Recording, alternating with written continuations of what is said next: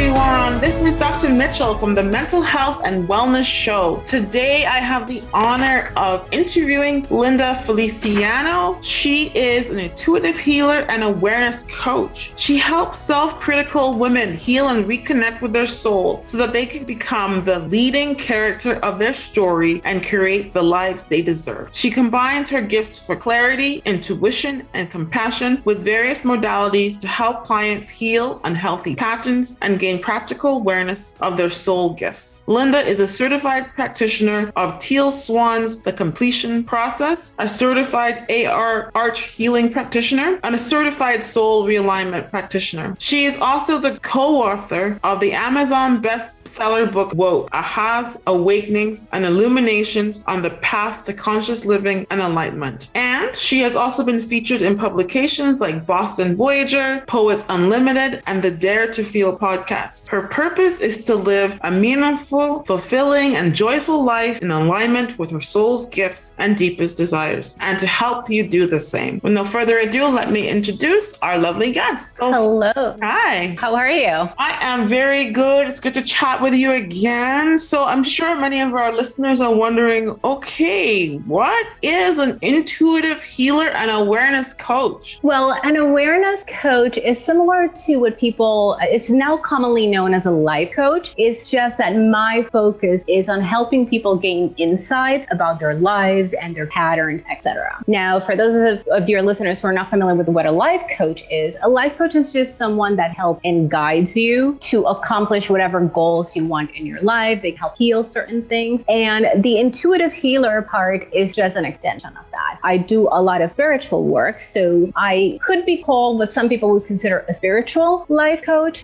but I go a little bit deeper with my clients in trying to heal some of their wounding. So that's why I call myself an intuitive healer. I love it. So you don't do Band-Aids with your clients. Correct. All right. Give our listeners an example of what a common wound or a problem your clients might have. So one of the things that has become my focus over the last few months, just because I realize how common it is the inner critic. Now, most people, I think you're familiar with that given your response. Yeah, most people live their lives, with that. The inner critic is that little voice in your head that is constantly, criticizing you, judging you, reminding you of past mistakes. And it can become a really painful and limiting force in your life. So I have noticed from my own experience of my own journey of healing, as well as the clients that I've been working on, that this is something that most women of my generation or our generation have, and is actually a very limiting experience for them. It actually a lot of times interferes with the things they want to do in their lives, the things they want to accomplish. So that is one of the things that I'm focusing most of my energy on right now, just helping my clients heal their inner critic. So the inner critic, for those of you listening, is that voice that really just tears you down, that robs your confidence, your self-esteem, your value, right? Yeah. And where do you find most people's inner critic? Where does it stem from? What part of their life, if you go to do a timeline? So it's different for different clients, but there are some common threads. And one of the most common trend that I found is it has a lot to do with childhood wounding. And it's because, we all have wounds. I think a very trendy word nowadays in, healing and self-development circles is trauma. And usually when people hear the word trauma, they're like, oh my God, I don't have any trauma, because that sounds so grandiose. And trauma really is any wounding that you have at any point in your life where you didn't get to a resolution, where you don't have a resolve. And I prefer to use the term wounding because it's something that most people can relate to. It has a lot to do with childhood wounds. And that is the word that most people use to refer to that as trauma. I try to stay away from that word because people hear it and they immediately freak out. They're like, oh, I don't have any trauma. I had a perfect childhood. And what happens is that trauma really is any wound that we have that did not have any resolution. And we internalize that experience, that painful experience, And that can create a lot of defense and coping strategies that then give rise to core beliefs, etc. I'm not sure if all your listeners are familiar with the subconscious process of the mind, but that's something that I work with a lot. In any case, that's really where a lot of this inner critic comes from. It's just the coping strategies that we create oftentimes in our childhood to deal with the circumstances and the environment around. Yes. And we see this inner critic, these beliefs and identity that are programmed at an early age through life experience, repeat in adulthood. Yeah. Like the same coping mechanisms we had as a child, the same way the programming, the thoughts we had of ourselves, that inner critic, oh, you're no good, you're a waste of time, whatever you may have heard, you're not smart enough, tall enough. The truth is we carry that as we get older. And in your work, I'm sure you have to really go back in time and find out where initially was this imprinted in this individual? Where did they start having these beliefs about themselves? Exactly. And to your point, when we create those strategies, whether it's in childhood or a little bit later in our lives, we do it as a way to survive, right? As a way to cope with our environment. But it comes a time in our adult life that they interfere with the thing that we want to do. They are no longer serving us, and now they become a roadblock to what we want to accomplish. And that's what I want to help my client heal. Understand that all of those strategies that we're using, all of those patterns, were there for a reason, right? They were there to help us at some point, but they're no longer helping us. So what's next, right? Where do we go there? I love that term. They no longer serve us. So don't feel guilty. They were there for a reason. They were a coping strategy, a way in which you could process what is going on in your world. Exactly. But as we change, situations that change, we need to evolve and find new strategies that help our current situation. Exactly. Life is not static. It changes. There's ebbs and flows, and we have to be willing and open to change. Exactly. That's what life is. Life is about change. It's about adapting. It's about expanding. It's about moving. Absolutely. Exactly. So let me ask, so let's pretend I'm a client and I ask you, so how do I heal? Like, what is that process really like? That process is different for each person because it really depends on how deep your wounding is. I have clients that have what most people call, quote unquote, a normal childhood. And your listeners cannot see me, but I'm making air quotes as I speak, Yes. quote unquote, a normal childhood. But then I also have clients that have really severe trauma. Right? Yes. So it really depends on what those patterns are for you, what that wounding is. But the first step that I tell everybody, whether you're a client of mine or not, is in order to start any journey, whether it's just self-development, whether it's healing, whether it's breaking through patterns, which technically they're all one and the same, but it's awareness. The first step is always awareness. You have to become aware that there's something that is getting in the way of you thriving. We want to move from survival to thriving. Yes. And so that's the first thing that I would say, awareness. Love it. So I'm curious, what drove you to this work? Because this work is pretty niche. I think it's amazing. I definitely incorporate that in my coaching practice and even my own personal life. But what made you go into this path? Well, as most people that do this work now, my own healing, right? My own journey, because I got to a point in my life where all of the things I was doing that worked for me for a period of time were no longer working. And in fact, they were creating a lot of pain, a lot of drama, a lot of difficulty in my life. And those things kept accumulating, right? If you have something in your life that needs healing, a wound, and you don't heal it, it keeps intensifying and growing and branching out into other areas of your life. And it got to a point where my life was just, even though on paper, everything looked great, I had a house and I had a partner and I had, a great job, I was in a lot of pain and I couldn't figure out why. I wasn't happy. I didn't feel fulfilled. I did all the right things, quote unquote, the right thing, everything you're supposed to do. And I still felt unhappy and unfulfilled. And then a few things happened in my life that were really, really traumatic and painful. And I got to a point where it's like, I need to figure this out. And I started doing my own self-development, reading through books and watching videos. And then I found a mentor, and then I found another mentor. And I'm a big believer that when you make a choice, the universe conspires, to make it happen for you. Yes. For those people who, I don't know if you read The Alchemist. Yeah, The Secret. Yeah. That's the universe is always trying to push you to the maximum expansion. Yeah. So that's how I came to this work, through my own wounding and my own search for my own healing. I love it. That's many of us, including myself. I went into the mental health and wellness space because I didn't take care of myself. And then I suddenly had okay.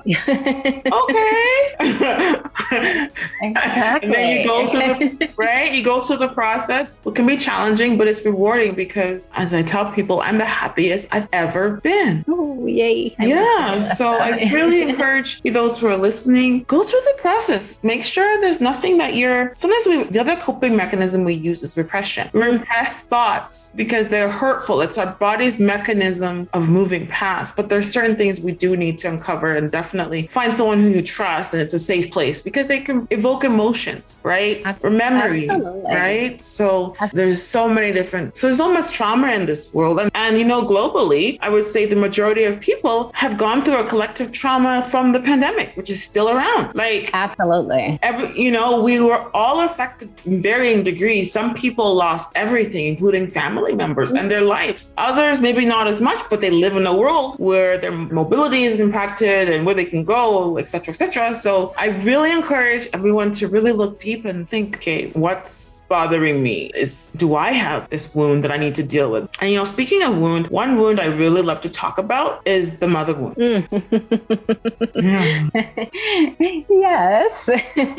That is actually also my wound. That is my core wound, isn't it? Yes. And related to mother. Yeah. Yes. So for those of you who are listening, the mother wound is real. And for those of you who've experienced it in varying degrees, this is your moment to just collectively sigh relief that you are being validated. It is real, okay? I'm gonna break it to you. Some might love this, some might not. Not all mothers are mothered as we would expect it, okay? The other paradigm is that some believe in is your mother tried your best in what she knew, but what she knew may have been very twisted and unhealthy. And the third piece is it is not your fault. You were born to be loved. And that is really so important. I definitely love this topic. I've written an I can remember one for sure about the emotionally withdrawn mother, and it talks about the mother wound. It's not until the mother puts you in an oven, I'm in the kitchen, so I'm saying oven, and burns her child, which some mothers do, doesn't have to be that extreme. It could be the mother who is present physically, but mentally not there. She's checked out for various reasons. Maybe her own health, maybe she's so exhausted with working 3 jobs, maybe because she's in a current relationship with a partner and she puts you on the back burner. There's so many reasons. And there's a spectrum, but it is real. It absolutely is. And sometimes even because of their own trauma. Yes. And that's something, a blog that I wrote,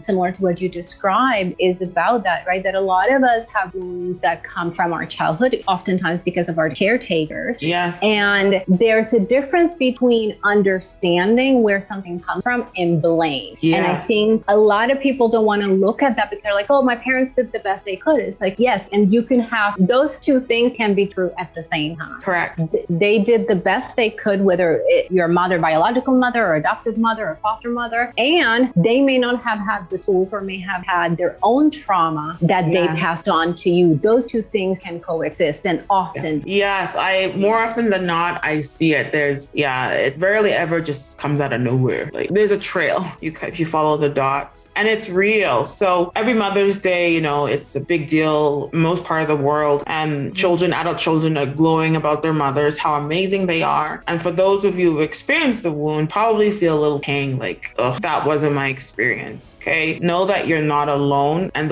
there's nothing wrong with acknowledging those experiences that you had. Some people might tell you, oh, don't talk about your mother that way. No, that is your reality. That is what happens. And you own it. That is your truth. So please, the inner critic, the mother wound, these are all key topics that we need to talk about. And I really believe that in this society's fast-paced world, where often our mother's responsibility are drawn in different corners, gone are the days where our mothers are primarily stay-at-home mothers who dote on us 24/7. Those days are pretty much gone for the large part of the world. Absolutely. They're often single mothers, right? A lot of single mothers. And also, even if we take it a few, decades or even centuries before that, children were being raised in tribe. It wasn't just one person that was taking care of it. It was the entire community. And that we don't have that anymore. Yes. It takes a village to raise a child. Absolutely. And that is how it's supposed to be, I think, ideally. Look at the pandemic. Suddenly, you couldn't go visit grandma or auntie, but imagine, and so if you're a single mom and that was your childcare, you're stuck in this dilemma, like, do I go visit them and risk it or not? But imagine if you were living in that communal setting where you had the support, you actually had a break. You could actually rest and put your feet up, and someone else is looking after your child and imparting goodness into them. Wouldn't that be ideal if we had functional family systems in place? Absolutely. And that's the key, right? Because it's helpful to the mother, but it's also helpful to the child, because the child's needs are being met always. They don't always have to be met by the mother. They can be met by some community. So we raise children that are much better,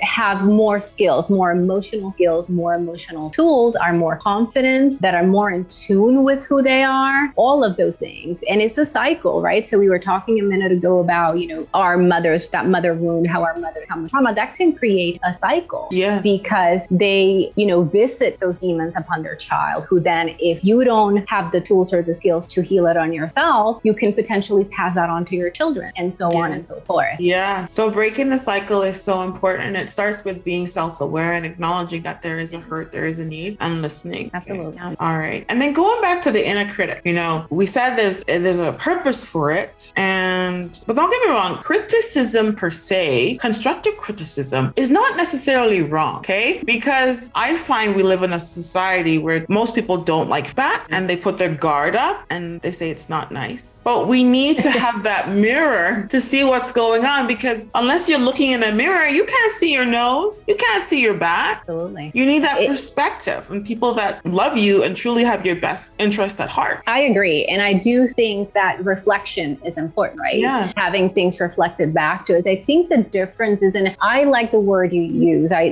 The word that I normally use for constructive criticism is feedback. Yeah. Because I think in our society, criticism has oftentimes a negative connotation. Yes. I don't think it is a negative thing, but it's a connotation that we've given it. So it's the one that most people understand. And I think the differentiation that I make between that and the inner critic is that the inner critic is, I think you even said that at the beginning, is that voice that beats you up. Yeah. Right? That tells you you're not good enough. That tells you you don't deserve good things. You only deserve bad things. And sometimes it's voices that we internalize from people that raised us. But again, it could also be strategies and coping mechanisms. But that is a differentiation that I would make. I do think that feedback is imperative for our growth, because we are not the best judges always of ourselves, right? Not just because we have that capacity, but all of us have so much baggage on us, right? We have so many things that are distorted because of our own trauma. That reflection, having someone reflect things back to us and provide us feedback, I agree. I think it is essential for personal growth. Exactly. It is essential. We need that feedback. We need that honesty. We need that vulnerability.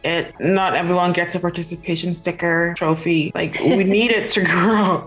I agree. I grew up in the school of hard knocks. There was no trophies in my childhood. Yeah, I hear you. Me too. And I think there's something else you said that triggered a thought in me, because you said about being nice. And one of the differentiations I always make to my clients is between being nice and being kind. Yes. To me, those are two very different things. And we live in a society where we focus a lot on being nice, but to me, niceness is about perception, right? I don't want to be the bad guy, so I'm going to say something nice. Yeah. Whereas kindness is about being honest with the other person, with their best interest at heart. And to me, there's a huge difference. And I do feel like some words have energy. And sometimes two things that may seem the same are very different to me. But I wanted to elaborate a little bit on that point, because you mentioned it. And I think it's really important that people recognize that being honest with someone, if it comes from a genuine place and you do it with care and with compassion, is being kind, being nice. The best example I can tell you is, how I don't know if women do this anymore, but when I was younger, when you hang out with your girlfriends and you're going out, it's like, oh, this jeans make my butt look big. Make my butt look big. Yeah. And they're like, oh no, girl, it looks great. But in the back of their head, like, girl, you need to not do that. Exactly. That's the nice thing to do. It's phony. It's not genuine. Exactly. Meanwhile, you're letting your good friend who you care about go out looking like crap. Yes. Yes. So I've never been that girl. I'm like, no, I tell them the truth. Change. I tell them the truth.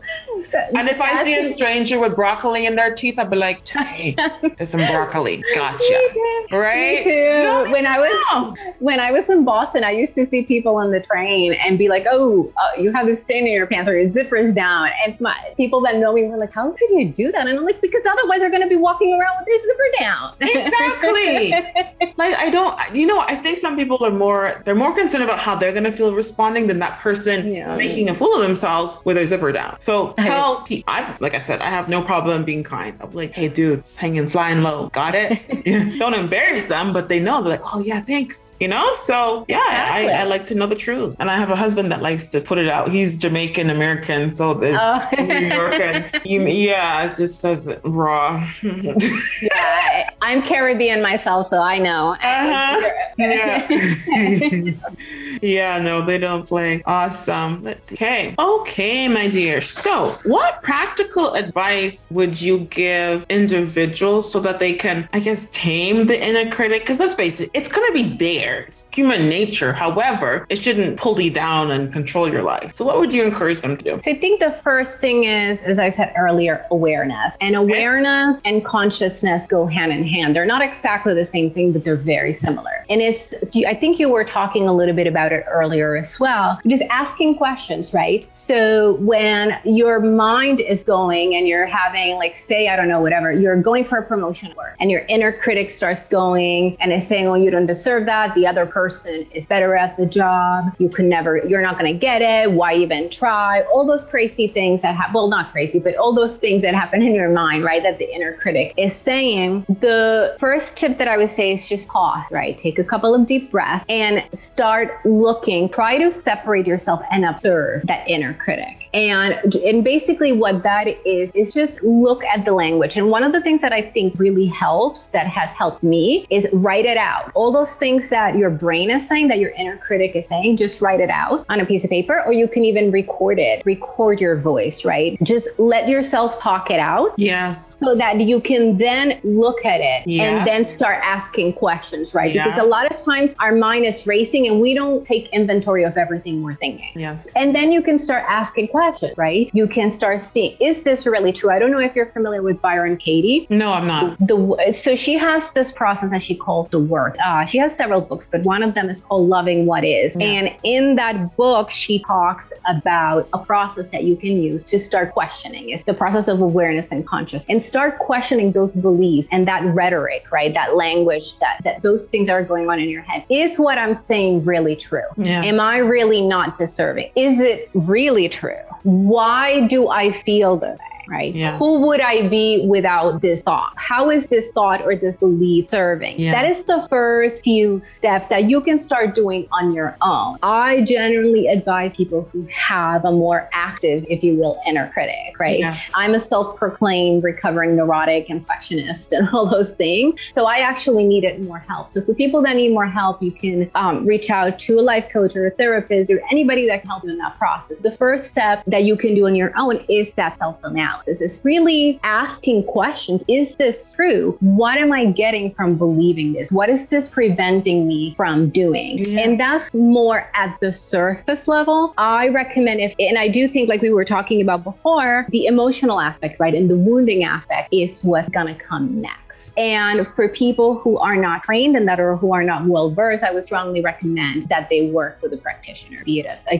therapist, life coach, etc. 100%. I completely agree. The work is rewarding. It makes a huge impact. It does. Great. So if our listeners wanted to hear more about you, learn more about you, work with you, how could they reach you? The best way to reach me is through my website. Okay. And the name of the website is lunahealingcrystals.com. Okay. And I also, if you go to my website, on that home page, you will find there is a link where you can download a free guide. And I also have it in video format. That is to help you start taking those practical steps to heal your inner critic. So it's going to give you 2 or 3 practical tips that you can start implementing to start that healing process, that healing journey, because like what we were discussing before is a journey, right? Yes. This is not, we don't do Band-Aids. No. So I think it's important for people to recognize that this is something that is going to take time and it's going to take work. But one of the most important things that I always say to people is, as soon as I say the word work, people go like, oh my God. And I'm like, it can be hard, it can be painful, but it's not always that way. It can also bring a lot of ease into your life. It could bring a lot of joy in your life. 100%. Yeah, no, I love that.